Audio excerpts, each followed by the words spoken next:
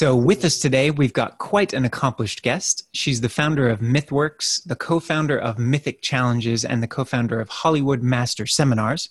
She's the author of the books Show Me the Love, Beyond the Hero's Journey, and Power of the Dark Side, which means she's written on a multitude of story subjects, including mythic structure, character motivation, antagonism, romantic comedy, and symbols, images, and codes. So we're quite lucky to have her here today. Welcome to the show, Pamela Jaye Smith, and we're happy to have you and excited to get some storytelling wisdom. Well, thank you so much. I'm so pleased to be invited, and it's always a pleasure to talk to people who have a real, serious, engaging, and yet fun-hearted approach to story, because it's so very important. Absolutely. Absolutely. So I know MythWorks is a consulting company, and so I can only imagine that in your years of consulting, you've seen every kind of story, both good and bad, which means I'm sure you've got a fine-tuned intuition about what separates a timeless story from just maybe simply a decent story. And it's a fairly open-ended question, but I'm curious to know your thoughts and experiences. What do you think makes a great story? Okay. Excellent question, and all of us should be asking ourselves that who presume to write stories or have anything to do with story, because our resources are limited and we need to be focused on what is going to make the biggest impact or be the most entertaining or the most engaging, whatever. And I would start, though, by going back to the definition of myth, that myths are the stories that we tell ourselves to explain the world around us and within us. Love Those that. stories that explain the world around us and the world within us, and let us not forget, stories are also used, myths are also constructed to justify the worlds we have created. You know, and people come up with, I mean, just look at companies come up with their founding myth. You know, we started in a garage, even if they didn't, right? Oh, well, absolutely. It reminds me of the Walt Disney Company. They sell the story of Walt now. That's kind of one of their the creation myth of Walt Disney coming to California and with no money in his pocket and starting the company. It's a great creation myth. It is. It is. I like to remind us that the wonderful story of the Aeneid, of Prince Aeneas coming from the burning ruins of Troy to go found Rome, and stopped along the way and had a great adventure in Carthage, and it's a wonderful, wonderful story, real classic. And it was commissioned by the Emperor Augustus, and he said to the poet Virgil, "We need a creation myth. And we need to look really, really good. And we need to be better than the Greeks." Interesting. Yeah. I didn't know that. So that whole classic epic tale was commissioned as a creation myth for the Roman Empire. It makes a lot of sense. Yeah. And and there's a lot about identity then in myths, kind of finding your identity, solidifying your identity, making that clear to others. Yes, I was pleased that when you first contacted me, you mentioned the Inner Drives book about the chakras. And I think more and more people are familiar with what the chakras are now. But, basically they are physiological, psychological, and philosophical centers within us. And just usually I have a corpse that I can lay out on the table during this seminar, and cut down the spinal cord and open it up and show you where the solar plexus nerves are and where the throat chakra is. But that's the physiological part. But each of these gatherings of nerves along our actual body connect to endocrine glands that put out hormones that alter the way we feel and the way we act. And most of us can see that happening just in having a cup of coffee, which stimulates the adrenals, which is the root chakra, which gets you going. It's true. Yeah. And then on the downside, when the root chakra is overstimulated, then you get stress because your adrenals are working overtime. So these are real physiological centers. And The psychological impact is that, the hormones, whether it's sex hormones or fear or aspiration, um, with the endorphins. Okay. So people over the eons started noticing this, and in very sophisticated ways, mostly in Egypt, India,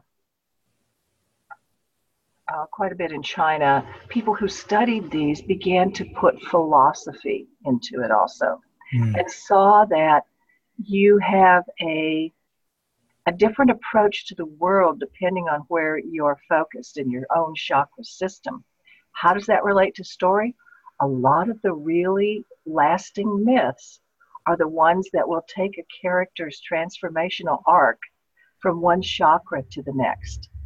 It will Interesting. show how they rise up or fall down, or are tempted or are knocked down. One of the best examples of that to me is the movie Gladiator, Yes. where at the beginning of it, Russell Crowe, the protagonist, is way up at the crown chakra. He's a general in the Roman Empire. He's about to become maybe the emperor. He's at the top. And then it's all knocked down. And Mm. he goes way down into the root chakra, which is the lowest one, and it's all about sheer survival. And Interesting. yeah. And so he does this major chakra drop, which is also reflected in a lot of metaphysics too. And then he spends the rest of the story rising up from sheer survival to uh, getting back into training, to getting a small group around him, to becoming more of a leader again, and then ultimately, makes his way back up and does an act of sacrifice to help save so many people. He does S- an act for the greater good, for the greater number. Yeah, I've heard you talk about sacrifice before. So, what would you say is sacrifice's importance in writing a great story? Ah, okay. This will come back to a little formula I like to use called SDS. And to me, every great story has to have these three elements and have them combine with each other in a line of integrity: sympathy, danger, salvation. Hmm. And so at the beginning of the story, we need to gain sympathy with the protagonist. Or as, Blake Snyder says, so he saved the cat. Right. Make them look good there at the beginning, or make us feel really sorry for them. But engage us, get that sense of empathy, sympathy with the character. And even if it's, if you've got an anti-hero story, even if it's, what the heck makes them like that? Yes. How could they possibly do all those things? Piques our curiosity. Yeah. And a wonderful Netflix series that does that so well is Godless. Interesting. Haven't seen that yet. I hadn't either, and wow, it is engaging storytelling. It's very well woven, and the revelations that come about for the various characters over the 7 episodes, I believe. So give us sympathy, connect us with your character, and then the danger. Okay, what's the problem? What's standing in the way of their goals? And a Yeah. lot of this is just basic, but this is shorthand for it. The SDS, sympathy, and then danger. It needs to be appropriate danger, right? It's the old story of, well, who's your best antagonist? Well, it should be somebody kind of equal to the protagonist. Yes. Or you have Bambi versus Godzilla. Yeah. Someone who can get right at their weakness and poke holes in them. Yeah, and is somehow a reflection of them, Cool. like you see in Dark Knight, Hmm. where you've got, both sides of these rather tricky issues represented. Yes. Yeah. So the danger then needs to be something that is along the same lines as why we are sympathetic with this person and with their goals. And then the salvation, well, that's the resolution. It's hopefully the protagonist reaching their goals. But even if it isn't, we should know what the goals were so that we know what they lost. And that's the tragedy part, you know. If it's a drama and or a comedy, and maybe they reach their goals, they get their salvation. If not, and it's tragedy, we still want to learn the lesson. Yes. Where did they go wrong? What was that misstep? What would heaven have looked like if they'd made it? We have a glimpse. They don't know. They yearn still. And that leaves us with that, oh, kind of feeling. So sympathy, danger, salvation, just broad strokes, but they need to be aligned with each other and have that. You all probably talk a lot about in story meetings and writers groups, often talking about the setup and the payoff. Of course, yeah. Yeah. And so this incorporates that to the SDS. I love that SDS. I mean, any sort of tools that we can have while we're writing to keep these important points in our mind is incredibly helpful. Yes. And so on sacrifice, I thought I also heard you talk about sacrifice being moving someone through different planes or moving up or down. Yeah, levels of consciousness. Yeah. Chakra centers. Okay. And the thing about sacrifice, let me back up a second. Sure. There's in the chakra system, most people are familiar with the 7 chakras, including the heart chakra. But in a little bit of it, when you go a little bit deeper, the solar plexus is actually divided into 2. And you've got the lower solar plexus and the aspirational solar plexus. And the lower solar plexus is all about me.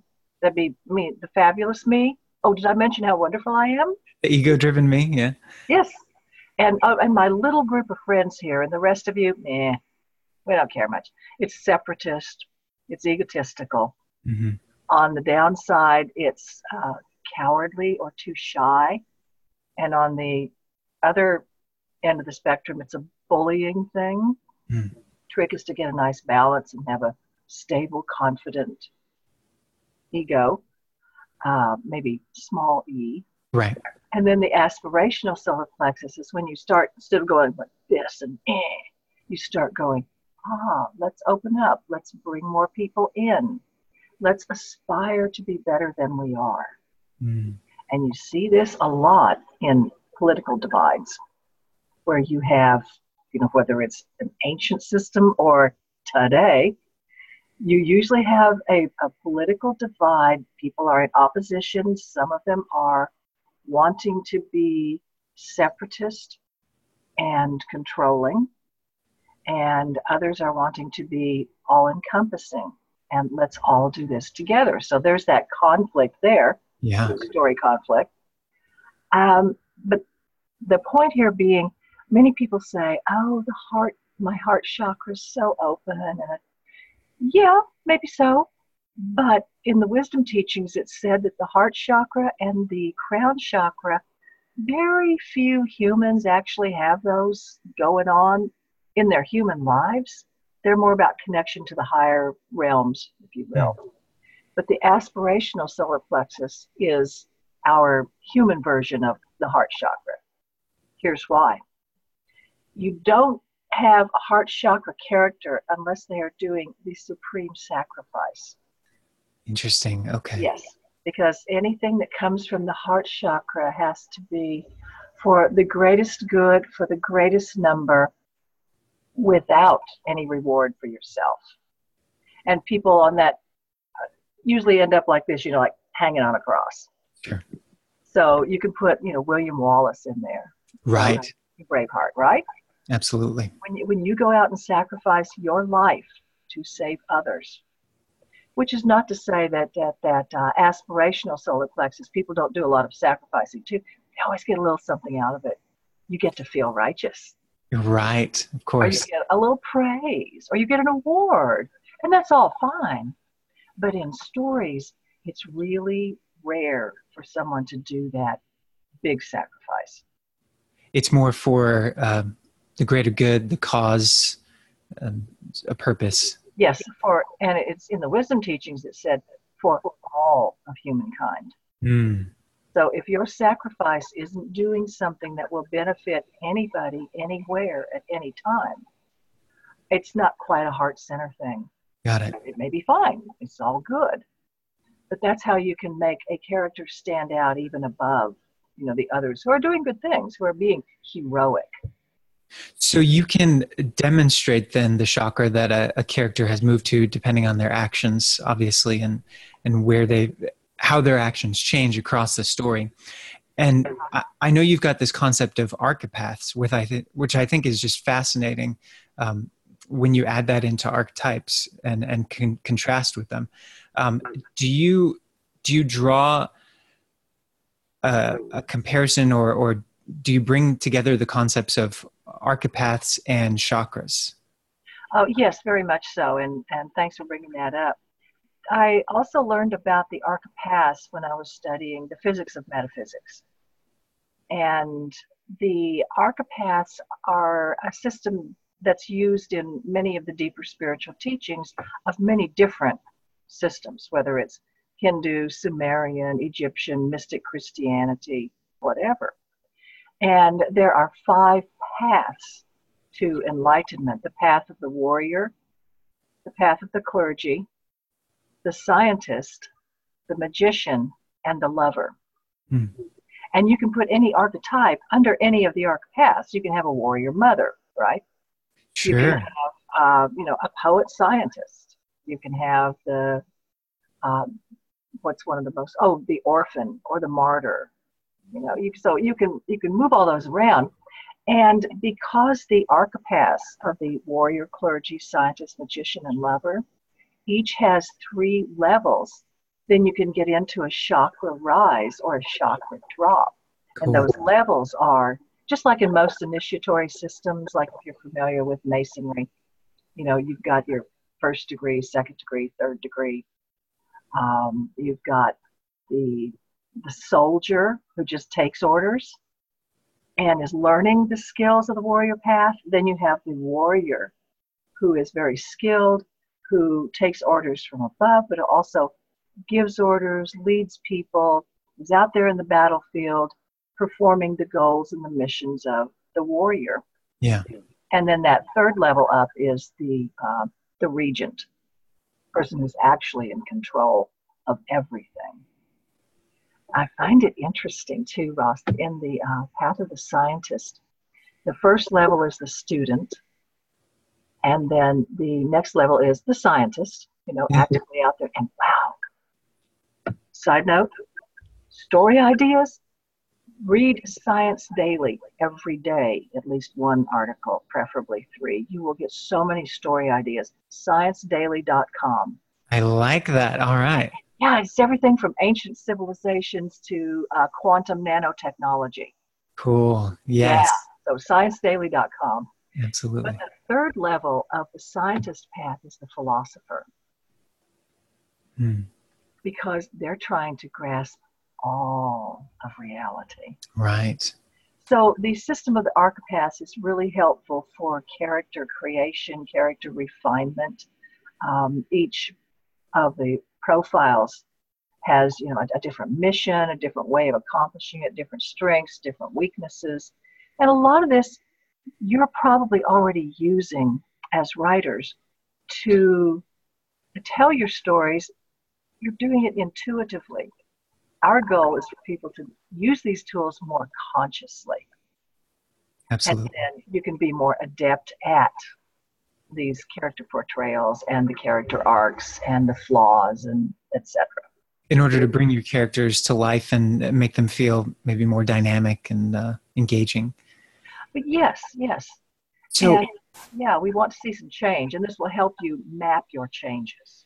that's fascinating. That's a great point about being able to map the change. Would you say that archetypes are generally more static and archepaths are more dynamic? Um, Ooh, they're more, yeah. yeah. Okay, It I'm struck writing it me. down. It's interesting because you said that an archetype can move between archepaths, Mm-hmm. and that concept to me is pretty fascinating. That it's what I like about your theories that you've laid out are that they intertwine. They're not independent of each other. And I think that's pretty powerful, especially when you can apply them all to a set of characters. Yes, very much so. And I think it helps us to remember that the people who created many of the myths that have lasted through the eons were real conscious of this stuff. Mm. They came out of the mystery schools, let's say, the wisdom teachings, and they had studied all this and they had this knowledge passed down through the years. And some of it was written down, some of it you learn at the foot of the master. But yeah, you look at the labors of Hercules, or look at Odysseus's journey back from Troy to Ithaca.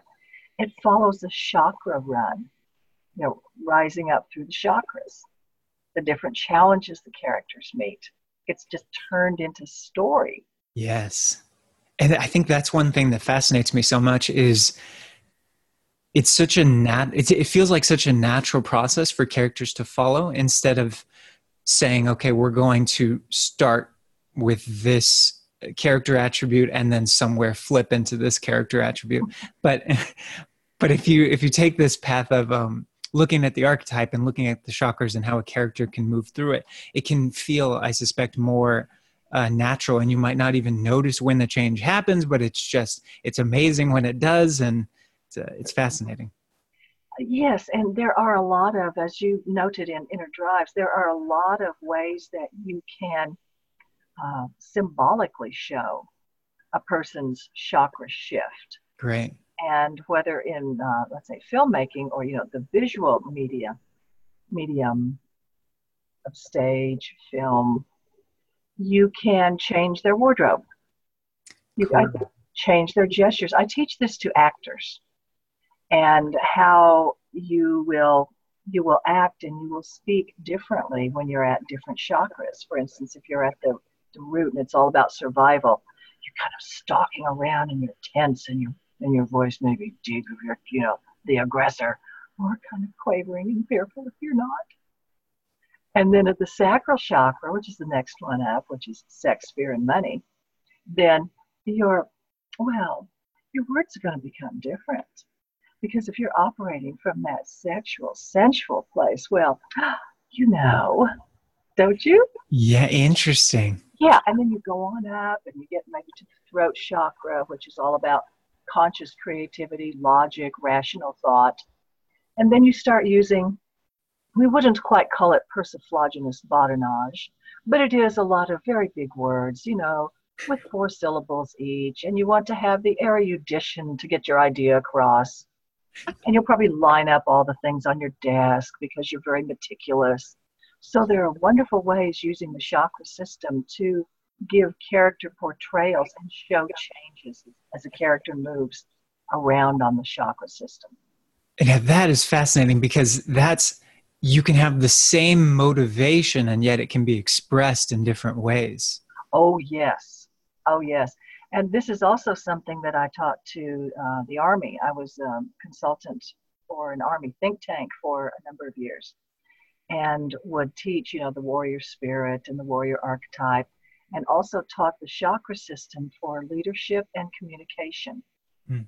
Because when you are able to, and this isn't saying sit everybody down and spend 2 hours with them on the couch telling you their story, right. But when you get familiar with the way the chakras express, and you can look around at, say, your group of 12 people, you say, okay, well, Dan is pretty much on the lower solar plexus. He's always argumentative. Sally's really thoughtful, so we need to talk logic to her.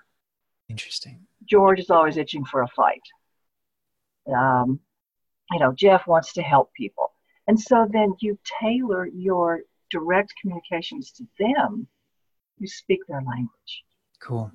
And then to bring people up, the leader's job is to hold that much higher focus and, like a magnet, draw the other people up. You not talk down, but you engage them where they are, and then you start to bring people up. And you see really good speakers doing this anyway. They'll read the room, they'll tell a joke, they'll make an example of something that engages people. Yeah, they raise the energy of the room. They raise the energy of the room. Absolutely. Yeah. Literally. Yeah, Yeah. right. How interesting is that? So, thank you. That's a fascinating explanation of chakras and archetypes and archetypes. And were you going anywhere else with the mythic structure? I think I might have cut you off too early there. Oh, well, the mythic structure, let's say, again, referring to the chakra system Sure. Yeah. or to the archepaths with those three levels. The Right. mythic structure is something that takes you on a spiralic change, if possible. Mm. Now, it's been said, and boy, are things changing, but not too many years ago, it was said that, masculine story structure is like this. It's linear and it's usually, like an arrow, okay? And feminine story structure is cyclic. Mm. And you keep, doing the same things, and that's, it's just the nature of the story. But that mythic story structure is a spiral. So you're cycling, but you're going up. There's progression, and yet there's still spiraling. Interesting. And the way to signify that spiraling in your stories is to have at least an issue that the character keeps coming back to, but from higher turns of the spiral or different turns of the spiral. Cool. Yeah, so whether it's like Indiana Jones' fear of snakes, right? Right. By the time he gets to the well of souls, it's like, oh, snakes. Why did it have to be snakes? Yeah. But he does it because he's coming from a higher position, a higher chakra, and he's doing it for the greater good for the world. That's cool. So Yeah, that's cool. You can have the same conflict in different contexts, and then the way that the character will approach that conflict has changed. absolutely. And I was just telling somebody recently, I saw that in real live action once at a party, and a girlfriend of mine who had been through some romantic changes. Mm-hmm. And there was this one guy who'd been flirting her up. And I said, well, what did you think about so-and-so? She goes, oh, he's adorable. But you know what? He's the kind of mistake I used to make. That's a great description. Yeah, I want to write that in some story somewhere. Yeah. Well, honestly, that's a great line of dialogue too. Right. You get that insight and that wisdom, and you no longer make the same mistakes. Yeah. You'll make new ones. They'll be related, but it won't be the same mistake. Yeah. And so in that way, you can feel progress, and yet you're still attached. You're attached to the character's journey. You see that it's still the same character. I love that all of this is character driven, since that really is what story's about. Yeah, very much so. And certainly some myths are historical records put to a story, like the story of the red-haired princess, and how two guys were fighting over her, and one was the god of the underworld, and another was the god of the skies, and they battled and battled and battled, and yeah, don't go near the battleground. It's symbolic of a volcano and an eruption. Cool. And the god of the underworld with the earthquakes, and then the other one would be like all of the plumes and the smoke and the pumice, and the red hair is the lava princess. So some stories are just retelling and giving us warning about historical events, geological, geographic, things that actually happen. That But makes sense. yeah, story's a great way to get across messages. But for the most part, the ones that are the most engaging are the ones that are about a character or a group of characters and what they do and the changes they go through, the challenges that they meet, and whether or not it works out well for them. In this idea of expressing messages and, emotions, passing on emotional knowledge and such, there's another question I wanted to ask you, which is, how can storytellers change the world? Well, say that quote you were saying before we started recording about. Yeah. There. Plato said, those who tell the stories rule society, which has always resonated with me. Yes. And it's true. people fall into the story of their ethnicity, of their family, of their town, of their culture, of their nation, of their species. Of If their you're company. talking, Yeah. what's that? Of their company, as you were mentioning in the All of beginning. their company. Yeah. Yes, yes. So identity is real important for most humans. And today, identity politics, today, ecological dangers. Um, One of the companies I co-founded is Mythic Challenges. And we work with an organization called the Millennium Project, which, in conjunction with the United Nations, identified the 15 global challenges. And those range from water supplies, the rich poor gap, women's status, Mm-hmm. technology, organized international crime, and this wide range of challenges that can be addressed through story. And so our company works with storytellers to pick out a mythic theme and some symbols and character types that they can use to build stories that have a mythic background and a mythic core and yet address current problems. That's great. And for instance, our pilot project worked with a group of high school students in California and in Afghanistan through Skyping. And one of the problems that they selected was water, and another one was the rich poor gap, and I think another one was ecology. Yeah. On the rich poor gap, they selected to use the mythic theme of stealing fire from heaven, or the Robin Hood story. So they created this story based on myth and based on human nature, and put, a couple of contemporary guys in a neighborhood. They go in and they rob the rich people, and they don't take money. They just take stuff like food and clothes, and then they go out and give it to the homeless people. Interesting. Yeah. So a way to use mythic themes and symbols and archetypes in your stories to get across the points you're trying to make. People have been doing these things for thousands of years. We need to remember it.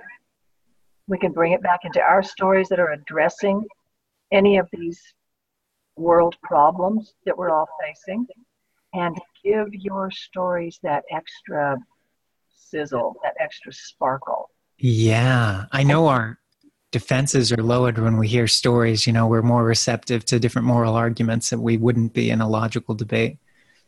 It's so true. So true. So I would say for anybody who wants to deal with an issue, look and see if there's not some myth, some mythic theme that reflects that, and then go in and find what about it resonates for your particular genre or style that you want to present the story in, and run with it. It can be very effective. Yeah, I love that. I love the concept of being able to express moral arguments through character change and through just mythic structure, as you mentioned. Yeah. And then another thing I was thinking as well is, I guess it would depend on the audience you're looking to address in terms of, the chakra that they might be on, and so how you want to address them. That's interesting. Yes, very much so. And always keeping that in mind, or what part of, who's the audience and what part of them do you want to reach? Absolutely. But yeah, certainly for change, it's a whole lot easier to get people engaged when you're doing a story thing, as opposed to a preachy thing. Absolutely. Well, thank you so much for being here today. I mean, I've learned so much, and I've really got a new perspective on character, just character-driven story structure, and how a character can move between different archetypes and have the same motivation, and have it be expressed in different ways through different chakras. So thank you for that. Good. Well, I've enjoyed it. It's been an engaging conversation. Thank you so much. Same for me. So I've been speaking with Pamela J. Smith, and of course, I've learned a great deal, and I'm sure our listeners have too. If you want to learn more about Pamela, her consulting company, and her books, go to kingo.com/podcasts, and I'll have a link to Pamela's website as well as her books. And is there anything else you would like to say? Yes, one more thing. Yeah. I think it behooves us to remember that as writers, as storytellers, we're like Parzival in the myth of the Holy Grail.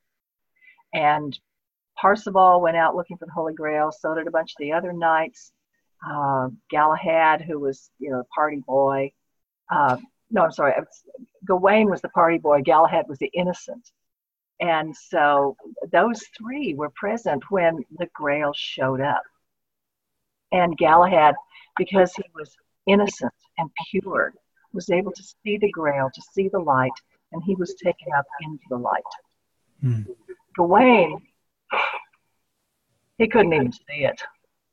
Couldn't even see it. He's probably hungover that day. So nothing for him. But Parzival saw the light, but he was still part of the world. So he was not taken up into the light. But what Parzival did was he could then go and tell everybody else about it. Yes. And show them how it affected him, and tell the story of this and that and how this happened and what you need to do. So storytellers are like Parzival, and you are a gatekeeper in a way. And people may not be able to see what you see, but they can see you, and you can point to the light. So being in that position of helping make that bridge for people. Absolutely. That is a fantastic story and a fantastic metaphor for storytellers. That's actually answers my first question, what makes a great story? I want to thank Pamela J. Smith again for sharing her story wisdom with us. Check the show notes for a link to her website and to her books, which are a great addition to any writing and storytelling library. Before I end the show, I want to tell you about the Kingo Story Lab. We're a creative studio of passionate writers who meet regularly online to help each other finish our books and screenplays. Join us to take part in discussions with special guests in the industry, including published authors, working agents, and creative writing teachers. Find your place in a group of writers who will help you brainstorm writing problems, exchange feedback, and give you the tools to combat writer's block. You can sign up for free for 30 days and cancel at any time. So join us today and find out what getting serious about your writing looks like. You can learn more and sign up at kingo.com. That's KIINGO.com. And you can sign up for our newsletter to get storytelling wisdom in your inbox. That's all for today. Now, let's get to work and write some great stories.